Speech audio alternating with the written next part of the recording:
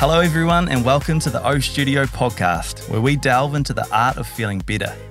My name is Tim Bateman, founder of O Studio, a New Zealand wellness franchise that's here to help you relax, recover and improve your health and well-being. Today, Sophie and I are chatting with Natalie about all things flotation therapy. Floating is one of the core services we offer at O Studio, and Natalie is an absolute guru, so we hope you enjoy.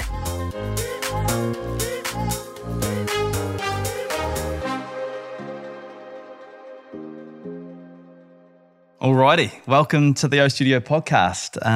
Excited about this one. This is something that it's sort of like my thing, you know, out of all the things that O Studio. I mean, I love all the things that we've got on offer. I know I talked a lot about floating in the sort of a couple of episodes back, but today we've brought in the expert on floating. And I know you probably hate hearing that, but I don't know if there's anyone else in New Zealand really that would have supported as many people as you have through floating for such a long period of time. Like it'd be interesting. I mean, there's probably thousands of people that you've seen come in and put through experiences in floating, which is pretty incredible. So I won't steal your sort of intro, but it's Natalie. Obviously, Yeah. We've worked together for a long, long time. But what do we need to, I suppose, understand about you to understand why you're here today on this podcast to discuss all things floating? Right. So most people call me Nat. The first time I heard about flotation therapy, I was 17. The Simpsons released an episode in 1999, and it was Lisa takes Homer to some sensory deprivation tanks. I remember this. Yeah. And I mean, obviously it was a funny story and all that kind of stuff, but I was like so intrigued in this tool. I was like, I want that. I want it in my life. But I just never thought it would come to New Zealand. It was just such a far out kind of USA thing to do, right? Yeah. And I was very much into, at a young age, visualization and things like that. I've used visualization for getting ready for dance exams or speeches or music performances. So when I saw flotation therapy, I just saw this huge potential, this powerful tool. You know, if you're removing all of the external stimuli, jumping in a tank, like this was really cool. It was right up my alley.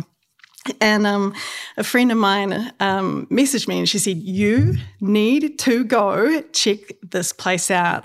And they are looking to hire someone. And I was like, no way. So yes, that was it. I went and had a float, applied for the job. I remember so vividly. I remember like just seeing you come, you had this massive smile on your face and you were just like, I'm sorry, I have to work here. I have to work here. Yeah. It was really cool. I do remember that Simpsons episode, so I don't know, we should probably chuck it up actually so people can see it, but it's sort of the way it sort of describes floating is almost like some sort of psychedelic experience, you know, like it does a little bit, yeah. You know, and I know we won't probably go into too much of that today, but you know, there's that side of floating. You know, there's people that are trying to explore that side of the mind, you know, and what can I do when there's nothing coming in? That was some of the initial questions that were wanted to be answered around floating. I know, you know, John C. Lilly, it was the 50s, was it? Yeah, 50s and 60s, right? Yeah, exactly. What happens to the brain when there's no stimulation coming in? So he was a neuroscientist. Yes. Yeah. Yeah, exactly. In this episode in The Simpsons, like Homer goes on this just journey. He goes on this journey, and we've seen some people go on journeys over the years, haven't we? Yes. So I suppose the start here, though, is like, because some of the people that listen to this, I'm sure, have never stepped foot into a float room or a float cabin or a float pod. Like, what is floating? And sort of, you know, what's it doing, I guess, is the more important thing there. Yeah. So the first thing is that everything is explained to you. When you're walking in, there is that kind of, not apprehension, but there's the unknown. Like you don't actually know what you might see the videos, but you're unsure. But But we talk you through all that. We try and make you feel as comfortable as possible. We show you everything in the room. The room has got, your shower and your tank. Some people, the O Studio ones are cabins. Cloud9, where I work, is pods, so float pods. But both are the same thing. You're getting into roughly 1,000 litres of warm water with about 500, a little bit more, kgs of magnesium sulfate. And that makes you extremely buoyant to the point where you can fully relax without any pressure points on the body. You can have the light. You can keep the light on, but it is good to turn it off if you can. And there's a wee bit of music to kind of see you in, relax you a little bit, and then the music will come back on the end to signal the end of the float. But people will float for a lot of reasons. The main one that you see is deep relaxation, so true rest. But there's a lot that is going on there. So your heart rate lowers, your blood pressure lowers. That is proven. We know that. Your breathing does slow down quite a bit. Your muscles fully release. One of the harder ones for people is the neck. The neck quite often is the last place to release. It holds a lot of tension. It's very protective.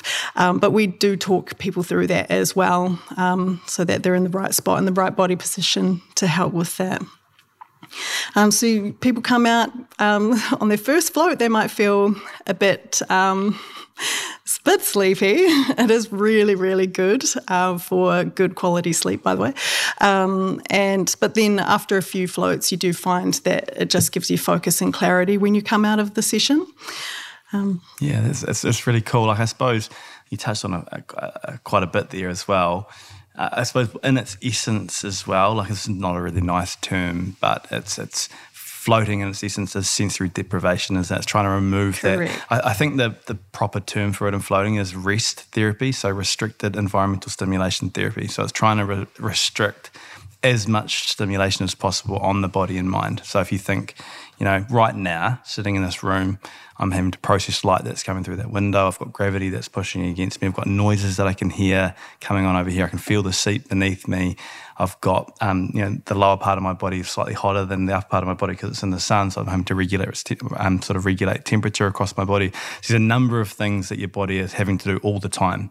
Even when you're asleep, your eyes are still filtering light, your ears are filtering sound, and it's a certain level that will wake you up or stir you. And so floating, where you're trying to go into apps, you're trying to get nothingness, really, isn't it? You're trying to get as little stimulation as possible in there. And so the water being the same temperature as the air, which is the same temperature as your skin, and that sort of zero gravity feeling. So ultimately, you're trying to feel nothing. You're trying to feel, it should feel like you're floating in space, in nothingness. And as you mentioned, like, some people will keep the light on. Some people want the music to play the whole time. Some people might want to have a meditation track that's going on or something in there. But the essence really of like pure floating is taking all that stimulation away so that you can really sink into like a deep, deep form of relaxation. I mean, Soph, like, you've obviously seen a number of people come in floating over the years too. It's not an easy thing to do too. It sounds so simple. You lie down in a body of water. But it's not these little challenges that come up through floating too, eh? Absolutely. And I think for me, coming back, my first float, obviously before I'd come back to work for O Studio, was at Cloud9. And obviously Tim had always raved about Nat, and I did have high expectations, and she blew them out of the water. I think just with her passion, with her knowledge, and also just the understanding of what it is like when we first come into float. It's something that you have never forgotten, and I think that's what makes you such a brilliant facilitator of flotation, is that you do remember what it's like for those first timers, and all the stories that we do hear and experiences that we see. You retain and you genuinely care about every single person that goes into those floats. And I think without you here, with our floats, it would be a completely different situation. You are the guru, and I'm grateful always that we have you as such a big part of the team. But yes, I think going back to your original question, people's experiences on the other side of floating are really varied, and I think it has a huge amount to do with the expectations they take in there as well. People with, seemingly busy minds often think that, oh no, floating's not for me. My mind's too busy, or I've got a really busy brain, or I couldn't be still for that long. They are people probably that need floating the most, I think. And it often is, if they do give them the opportunity, 1, 2, 3 floats, they will really see the differences on themselves on the other side. See, I hear that a lot, and I agree with you. Like, those people are people that could benefit the most from it. But like, how do you explain that to someone? If someone's like, no, like, I don't like silence. I like having, I need to have something coming all the time. It's really hard for me to explain, actually, that's not that healthy for you all the time too. And so, like, how do you explain? Well, how could you explain to that person, it actually is a real benefit. You take 45 minutes, take an hour to have nothing coming in. What if you don't enjoy it? Do you still get the benefits? You know what I'm saying? Like, yes. That's something that I do say to people. I'm like, even if you do have a busy brain, it's still going to do some good things for you. It's not good for us to be constantly consuming and processing information. And if you've got a busy brain, you just kind of have to sit with that. Absolutely. Some people are like, I think I'm going to be bored. I'm like, yeah, be bored. Maybe get to know yourself a little bit in a different way. You'd be surprised, like, what comes up for people in the pod. They might have a busy brain, but they might solve something that was bothering them while they're in there, or something might come up for them that gives them some kind of insight.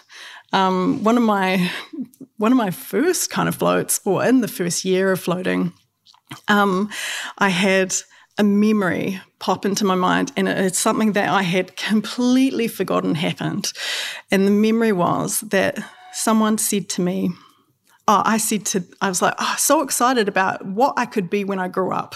I was maybe 6 or 7. I was like, I could be this or I could be that. And I was speaking to someone about it, and they said, you're probably just going to get married and have kids. And I felt deflated instantly, right? I was like, boom, into a wall. But I'd forgotten that memory.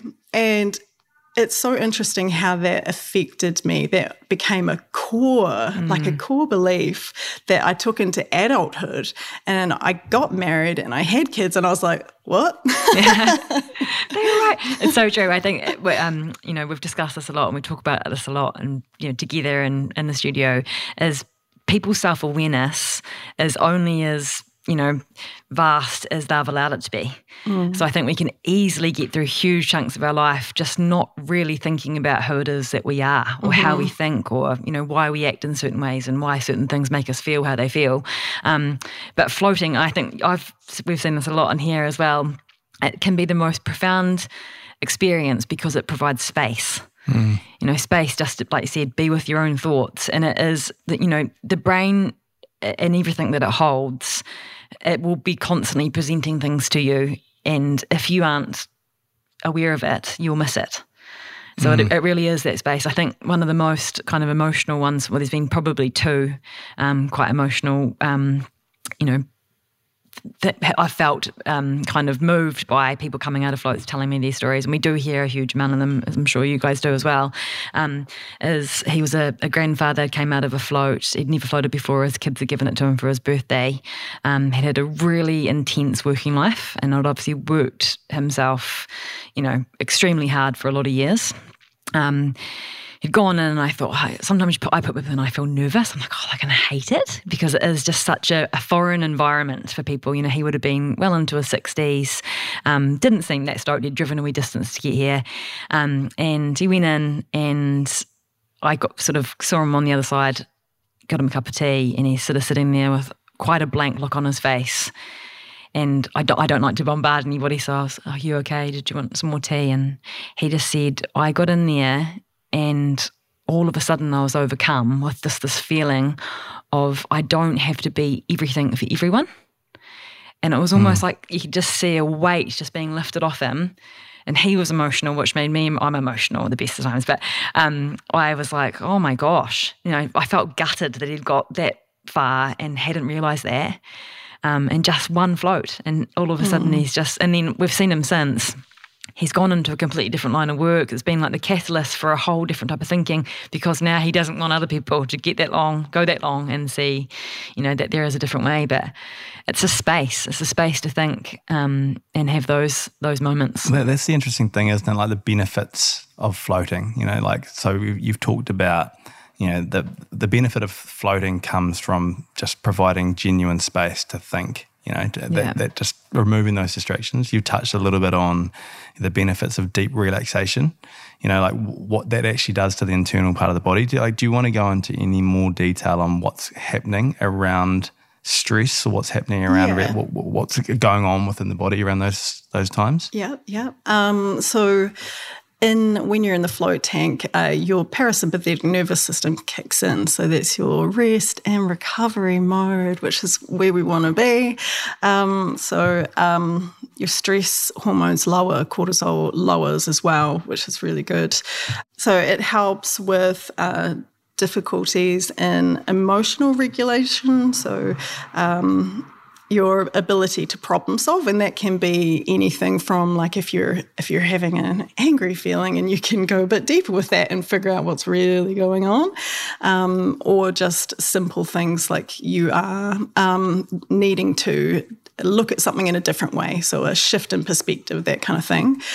You've got benefits for the body. So rest, we need to heal. If you've got something that's ailing you, if you've got an injury, if you're going to keep going on that injury or keep kind of soldiering through, you're not giving yourself the best chance to heal at all. And floating does do that. Sometimes pain is exacerbated by tension, like how we hold our bodies when we're in pain. So your posture might change when you're in pain. So when you're in the float tank, you may still feel your pain, but you're releasing the tension around that. So all those muscles that are overcompensating are releasing, and we're trying to break the cycle of pain causing a stress response, and that stress response layering up on your pain again. So we have people floating with us for chronic pain, fatigue, osteo and rheumatoid arthritis. It's definitely very common that people would come in our doors for that, but also after surgeries.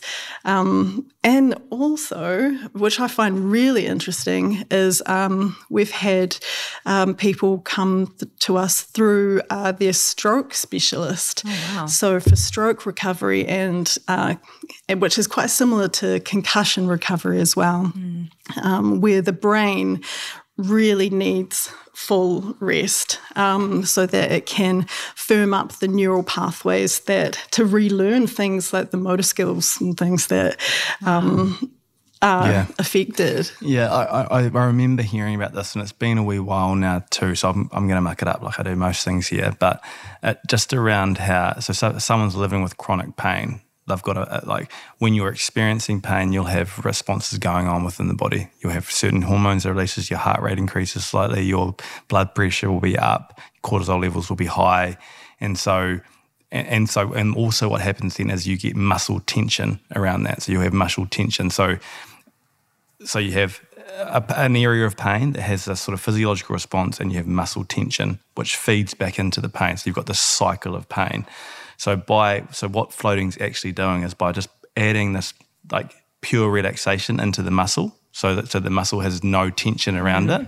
It sort of breaks that cycle, if that makes sense. Yeah. And so if you are having, you've got some sort of level of pain, but you don't have any of those physiological responses, then you're effectively breaking that cycle of pain, which, it is surprising to me too, how many people are living with pain, and, obviously there's all forms of that. Some people it's only something really minor, some people are living with serious pain all the time, and having some sort of, relief from that is pretty cool to see, really.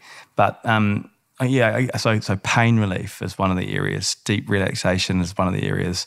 We've talked about finding space to be able to really think and sort of reflect. One area that I found really interesting, and this was a study that was done sort of back in 2016. I'm actually going to read it because I'll get it wrong, but it was a study. It was a study on 50 people, and it was around generalized anxiety disorder, and they wanted to see if floating in a sensory deprivation tank could help with anxiety and its symptoms. This is an interesting area to sort of get into, because obviously we're not a space that's like designed to cater for people that have serious forms of anxiety. But this is something that they were doing as a sort of research study. And so compared to a group of people on a waiting list, those who floated had massive improvements. So their anxiety symptoms decreased by 37%, and their depression, sort of rates on depression, increased by 43%. And what they were actually doing around this was they were getting people to think about their stresses in the float environment. So it was like, okay, so something that was triggering some sort of stress response, go in there and think about that while you're in there, which sounds really strange because they're not actually mentally like loving that experience of thinking about the stress, but you're not getting that physiological response. So you're not having the muscle tension, you're not having the heart rate increase, you're not having the blood pressure increase. In fact, you're getting the opposite of those things. And so once again, it was trying to sort of break that cycle of anxiety. Like, do you see people, like, once we don't go out there and say, hey, floating is going to solve your anxiety issues. It's just, I would never say that because it's different for everyone. Not everyone loves floating, I get it. But do you see people coming in and around you guys to come into the studios for things like this as well? Yeah, all the time. I'm one of them. So before I started floating, I had generalized anxiety disorder. I was on a couple of types of medication. I thought I would be an anxious person for the rest of my life. I truly couldn't imagine being out the other side. But through flotation therapy, I have now done a complete 180. So I'm very, very calm. So calm. The calmest I know. Calm. You are my yin to my yang, I think. Yeah. But yes, so we do get people floating for anxiety. It does mean that you have to desensitize to the float environment a little bit. So the first one, it may not be comfortable, but you're knowing that it is going to benefit you. So you might find that one is you want to get to that third one, and start to really see things take shape. What we're wanting to do is regulate the nervous system. There is, like for me personally, like you'd get like a conditioned, learned response that the body would give. So for me, even like for example, last week, I had some stressors, some triggers in my life, and I felt tightness in my chest. Now that I know is a conditioned, learnt response that my body is instantly giving, and it actually doesn't need to. Like I'm not worried. Yeah. Like it doesn't need to give that response. So I jump in the tank, nip that in the bud, and I did 2 floats in a row. And you come out and you feel, the stress is still there, the trigger is still there, but it's water off a duck's back. You know, your response to it is different. And that's what we're trying to change, is that habitual response that the body will go into fight or flight, holding in tension and releasing those stress hormones when it really doesn't need to. So it's a retraining, reconditioning of the body. We have people that are floating with PTSD. And yes, you know, they go into the tank. It's probably not a relaxing time for them at all. But they are working through things in combination with therapy. Yeah, and it's very powerful, which is why they keep coming back. Yeah, so in that kind of acute type of situation, we would recommend that they do like 6 weeks, which is what case studies are based on, of floating once or twice a week for maximum impact. So it's a kind of a different reason. Is that how you sort of recommend? Because there's lots, that's one of the questions I wanted to ask later on actually, was like how regular would you recommend people float? I mean, you've talked a little bit here around that acute phase. And so the studies being that sort of 1 to 2 floats a week for 6-week periods. So that's could be 12 floats over 6 weeks. It's quite a lot of floating, like a high dose. It is a higher dose, yes. And that is what's recommended for maximum impact, for change.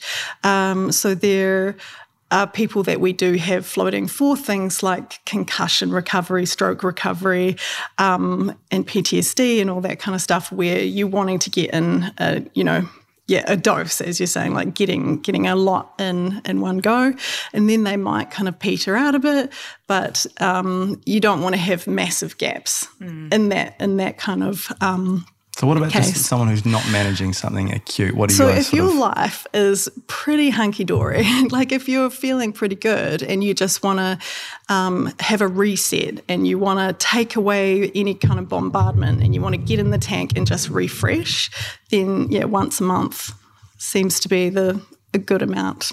That's that maintenance phase, isn't it? It's a maintenance, It's like that acute response, the twice a week for 6 weeks.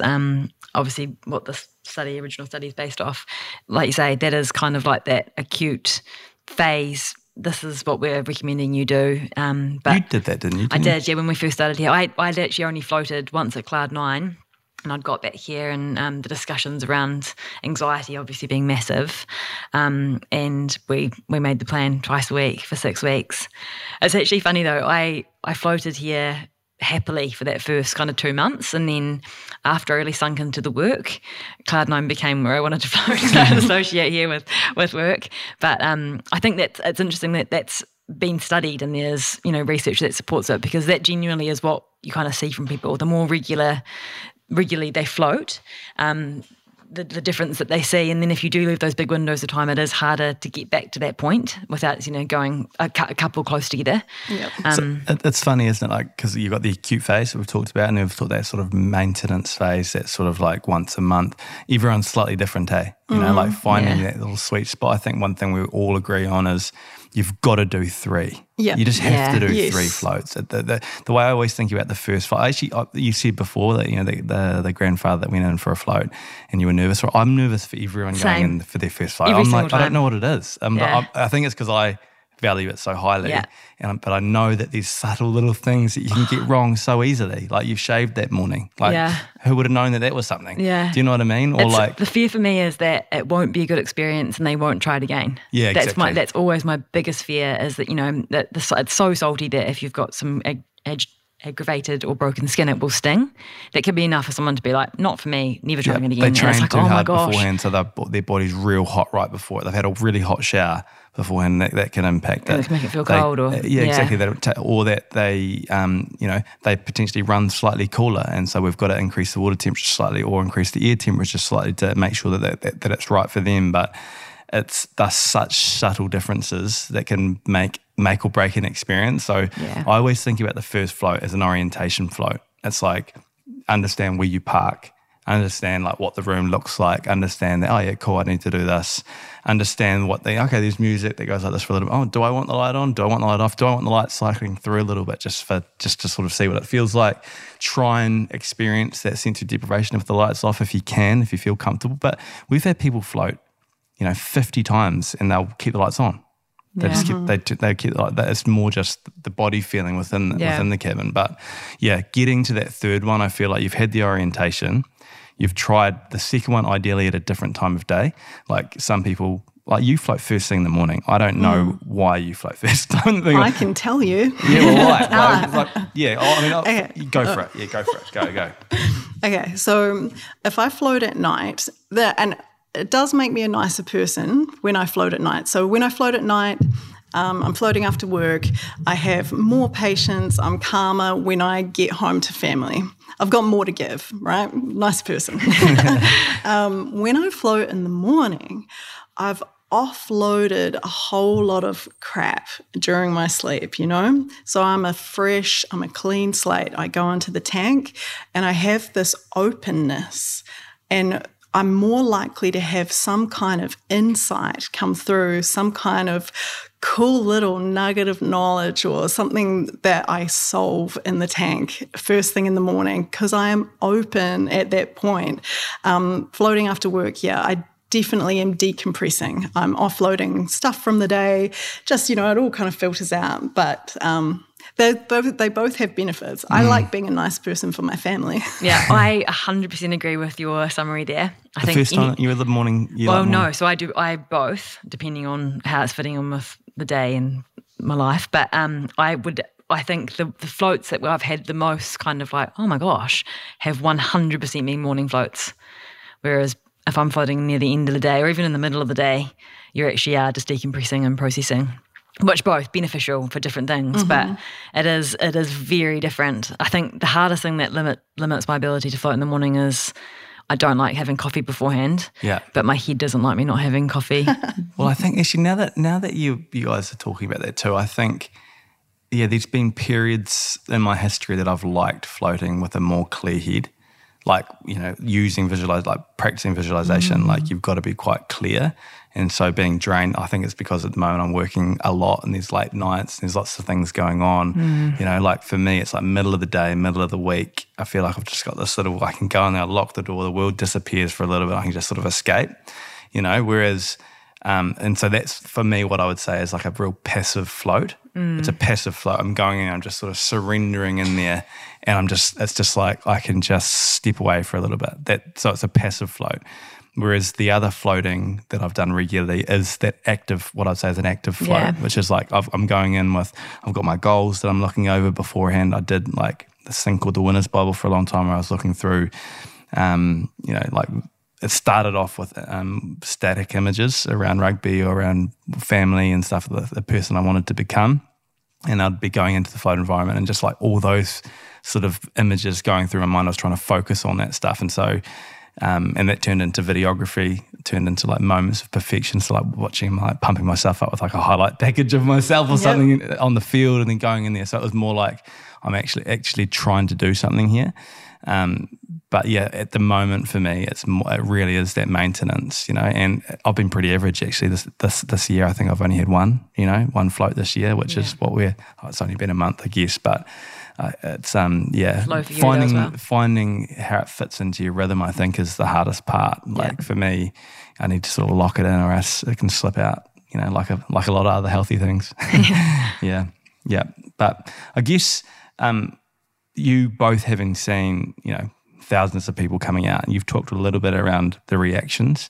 Like, is there any consistency amongst what you see people pre and post float, or the types of things that you see people getting? Or are there any stories that sort of come to mind around, that's quite cool, that's what floating is? Yep, so many.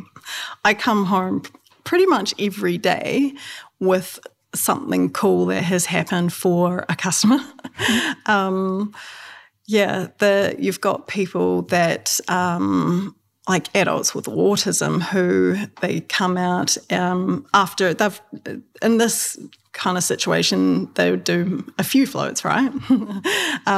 But they notice changes within themselves on how they can handle interactions in groups of people and all that kind of stuff. And they will say to us that this has changed because of how flotation therapy has helped them, their ability to process all that extra stuff. We've had people, I had a teenage female who had rheumatoid arthritis, and she came out of her first float and she cried with relief. She cried with relief because she is on medication every day. And this was the first time she'd felt relief, not from a pill, and I got emotional too, but that kind of stuff where you're like, wow, this there's so much anecdotal stories where people are telling us how it is affecting their life. People with PTSD, that's obviously an awful thing, when people are coming in and they've got the weight of the world. They really do. Like, you see them going and they're heavy with it. And they come out, they're a little bit lighter. Yeah. And you can see it. It's like the weight has physically come off their body. There's people floating for grief. I was going to say grief. I think that's the one that I've probably had the most I was not surprised, but I think that's not something that I would have associated with floating. But I think a lot of people with grief, floating has been the catalyst for a shift, Yes. which is obviously such a delicate topic to approach with people. But some stories that people have, they've been sent in, they've been given a gift card, they've lost a loved one, and on the other side of it, the conversations that you have, it's incredibly powerful. And I'm probably like you. Mm-hmm. They're the ones that you go home and you think, oh my gosh, it's better work stories, isn't it? It's incredible. Yeah, the grief thing is interesting for me too. Like, are they like, I'm grieving and so I'll float? You see these gift cards, or is it like they stumble into it, and is it just that the float has realised that they're grieving something, or is it like, what is it? Thinking of one in particular, this a lady who had been here about a year, and she'd come in, her sister had bought her a float voucher. One I was nervous about, she'd never floated before, it wasn't her cup of tea. She was quite upfront with this wasn't her environment, she wasn't keen to try anything else, she didn't want to look around, she was just doing the float, she'd been given a voucher. She'd lost her husband overseas. She'd had to move back alone and, starting on this new journey. She wasn't really wanting to engage, which absolutely fine. And she floated, and she had a huge experience in there, and came out and obviously told us at the desk about it. And I think she was almost wanting assurance that she wasn't sort of losing it, I think she was a little bit like, what on earth has happened? She wasn't expecting it. She was very sort of shaken a bit about it in a really positive way. And she joined, and it was a huge path for her. She was really into the meditation. She got into the classes. She was an avid floater. But then watching that progression of her, from the person that arrived and she was quite guarded, to all of a sudden just, different parts of her being able to soften, I think, is something that we have seen in lots of people that have come in and later on told us that it was grief, and they weren't probably aware that there was other ways that they could process.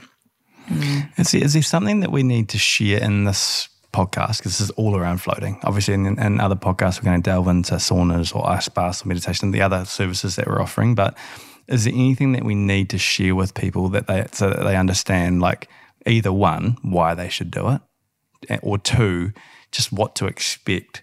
Like, I know you sort of at the start, you talked a little bit around, you pull up, you come in, we'll give you an intro, you don't need to bring, is there something that we need to make clear to people so that they understand, like, actually, this is something I want to try, I think for me, it would be just, flotation is for everyone.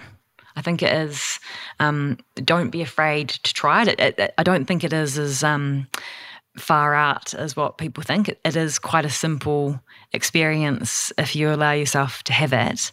And I think don't go in with any expectations. I think it is, set your heart on 3 if you can, and then just see where it takes you.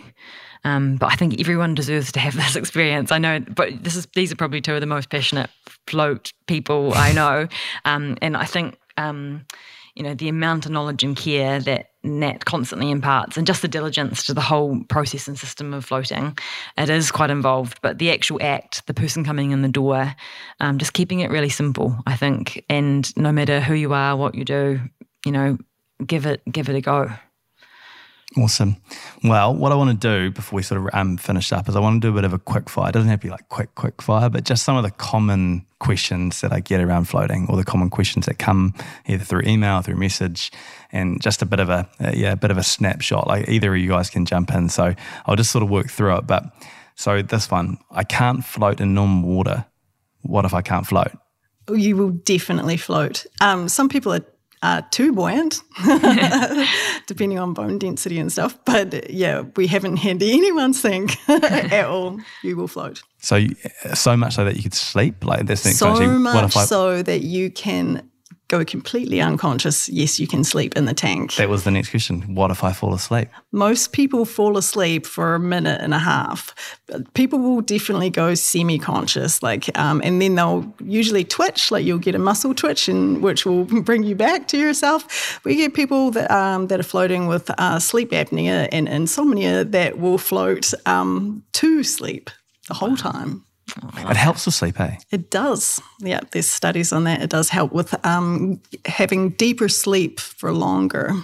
That's really cool. Next question. Oh, we've talked about it a little bit already. What if I have a busy mind and struggle to stay still? Yes, the staying still thing is hard because it is a novelty. Like you get in the tank and you're floating and it feels very intriguing, and you kind of have to resist the urge to push off the sides and move around a bit. There's a little bit of control that you want to execute there. I would say save the movement till the end of the float. When the music comes back on, kick off. Yeah, ping pong round. Focus on something like some people focus on their breath, some people focus on a sensation in their body. I find I've got a deviated septum, so focusing on my breath is kind of annoying. So I like to focus on a sensation, whether it's feeling, if I can feel somewhere cold, can I feel somewhere warm, can I feel my fingers at all, can I feel anything? Interesting. Next one, I think it's off the back of, like, as I know, Joe Rogan's spoken a lot about floating over the years. You know, he's been one of the biggest proponents of floating. I think he's massively brought awareness to a huge amount of people around the power of floating. But the question there was around, like, is there a large part of your market that come into O Studio or Cloud9 because of Joe Rogan? Yes. Really? Yes, yeah. Still. Yep. Yes, yeah. You still get people, because I think when you start kind of searching things, the things that have been mentioned by Joe Rogan come up in your searches and things like that. So we get heaps of people saying that they heard about floating from Joe Rogan, yeah. Epic. Yep. The next one was, how often do I need to float? I think we've touched on that today. For some people, the acute phase, it's more often, but just that maintenance, what we'd recommend, I think we've all agreed on, is just start once a month. Just make a practice of once a month, and then might be times that it's high stress and you go again. But I think that once a month seems to be where it sort of lands for most people. How do you clean the cabins? Okay, yeah, that's my jam. So you will hear the filtration kick in at the end of your float. The filtration itself is over 300 litres a minute. And in that processing part, you've got a UV germicidal bulb, so the water is treated with that. It goes through a 1 micron filter.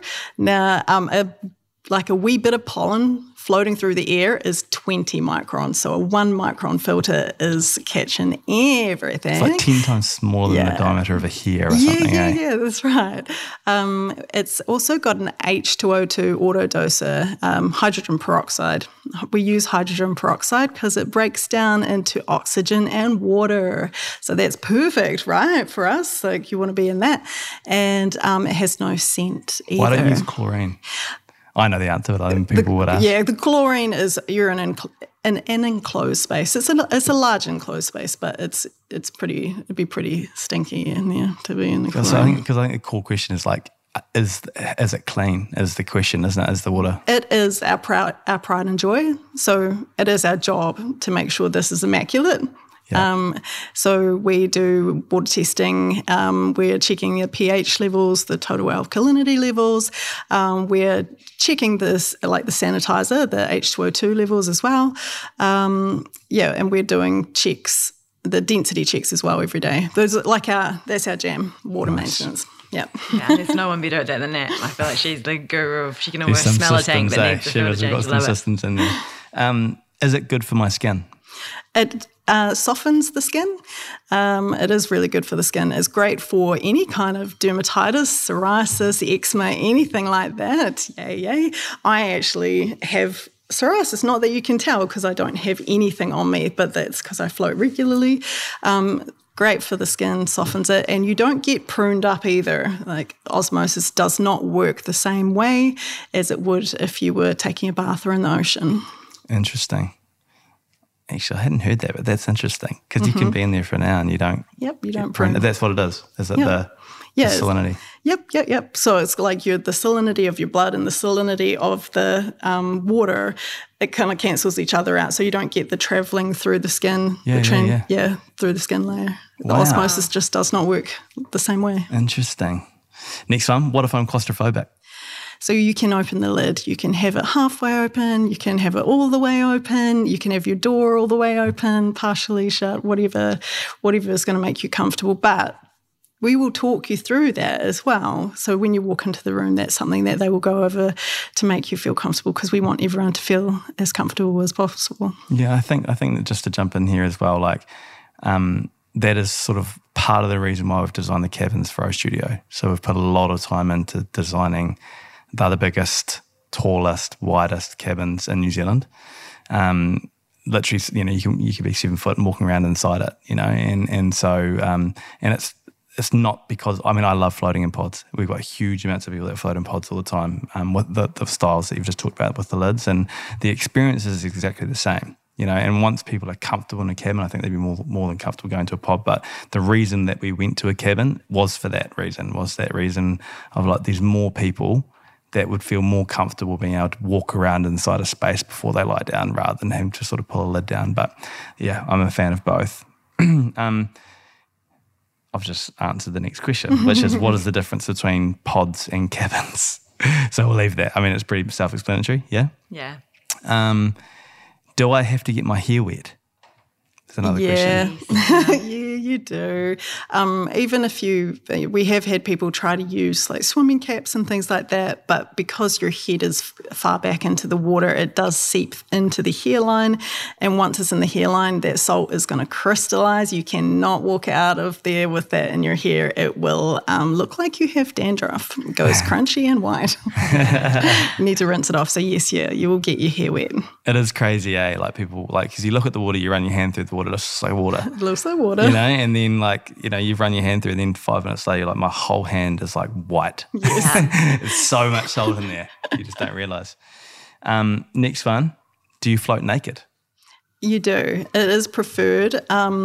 There are some instances where people, like with mobility issues, might wear togs in case they need assistance or something, but the salt does start to crystallize on the top of the body. If you're in a swimsuit, it can feel distracting. Even just the fabric being wet on the top of you can feel distracting. It's like, would you wear a swimsuit in a bath? Yeah. It's just a weird feeling. It's better to go natural. Yeah. You've got a private room, by the way. Second to exactly. That's the key part there. And you're in your own room. You've got everything you need. Second to last one, do I have to turn the light off? You don't have to turn the light off. No, it's under your control. You've and got music, a wee button. I guess, there too, Yeah, so we set up floats to give the best experience based on the thousands of people that we have had through. So we usually have 10 minutes of music at the start and then silence and 5 minutes music at the end. But if on your second float, you might prefer something different. So we can change that up for you. You might prefer music throughout, which sometimes people with tinnitus would prefer that. Yeah. And some people would just go 5 minutes at the end. Yeah. Yeah. Got you. Last question, this may or may not be one that I just chucked in because I wanted to hear the response, but so the Cloud9 t-shirts originally said, float is my second favourite F word. My question was, if that's your second favourite, what's your favourite? Well, my favourite is the F word, of course. Yeah. I thought you were going to say food. Mine's Friday. Mine is 100%. Oh, Friday? Mine's Friday. Friday. Oh, that's a good one. That was what it was all about. What do you think it was? Mine was always Friday. Oh. No, that's cool. Well, thanks so much for coming in, Nat. Just before I sort of sign off, is there anything that you'd like to add in here around floating? Is there anything you think we've missed? Yes, actually. Awesome. Sorry. So floating is amazing for creativity. Mm. So when your brain's not processing all that extra sensory information, it has the space to allow cool ideas to come through. I'm a musician as well, so I was doing some composition work and I was writing for a string section, right? So violins and that, and I was getting stuck. On this hook, this melody. And I was like, right, I'm going to take it to the tank. So I got in the tank and I lay back and I wasn't actively pursuing it, but I just surrendered to the tank. I was like, all right, I want this melody. I want this hook. Come at me. And I just released, right? Just nothing. And I started to get a visual. There was a visual of this man. It was actually like a homeless man that I had been chatting to for a few days, but he was coming down the hill, and he was ambling down the hill, and his movements were kind of all over the place. And then he'd go up on a wee verge of grass with flowers and stuff. But as he was coming down, I could hear the strings were following his steps and his movements down the hill and back up again. And that was the melody that became the hook. That's the creative flow, like when something is just coming through you. That's one of the coolest float experiences I have had. That is I'm going to call you August Rush from now on, I think. I love that. But it's true though, eh? Like we get people come in like as a space to be creative. Yeah. It's very cool. It's very, very cool. Well, that brings us to a wrap. One thing I would just want to add, I guess, is if anyone's really interested in floating and wants to understand a little bit more about what floating is, the research behind floating, the science behind floating, why you'd use it, we've got these really awesome resources that we can send. So all you'd need to do is email hello.hq@ostudio.co.nz, and we're just happy to send you anything that we've got here on floating if you are interested. But one thing from me is I just recommend you give it a crack. Like, give it a crack, do 3. You're not going to regret it. That's one thing I can absolutely say. I think at the very least, you're going to have a really nice experience. You're going to be really well looked after by a really cool team. And hopefully it's something that you really enjoy and you get real benefit from and want to integrate somewhere into your life. Whatever that looks like for you is up to you. But thanks so much for tuning in, Nat. Thanks so much for coming along, Soph. Great to get another podcast recorded. And until next time, thanks for listening. Thanks, Tim. Thanks, Soph.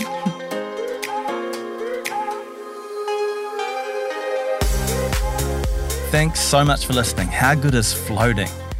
If you like this podcast, there's one thing you can do to help us out, and that is to click the follow button wherever you are listening to this podcast. If you could do that for us, that would mean so much. Our purpose at O Studio is to make holistic wellness as accepted, as understood, and as practiced as physical fitness. If you want to join us on this journey, come and visit us at a location near you. Visit ostudio.co.nz for all the details. Own the moment.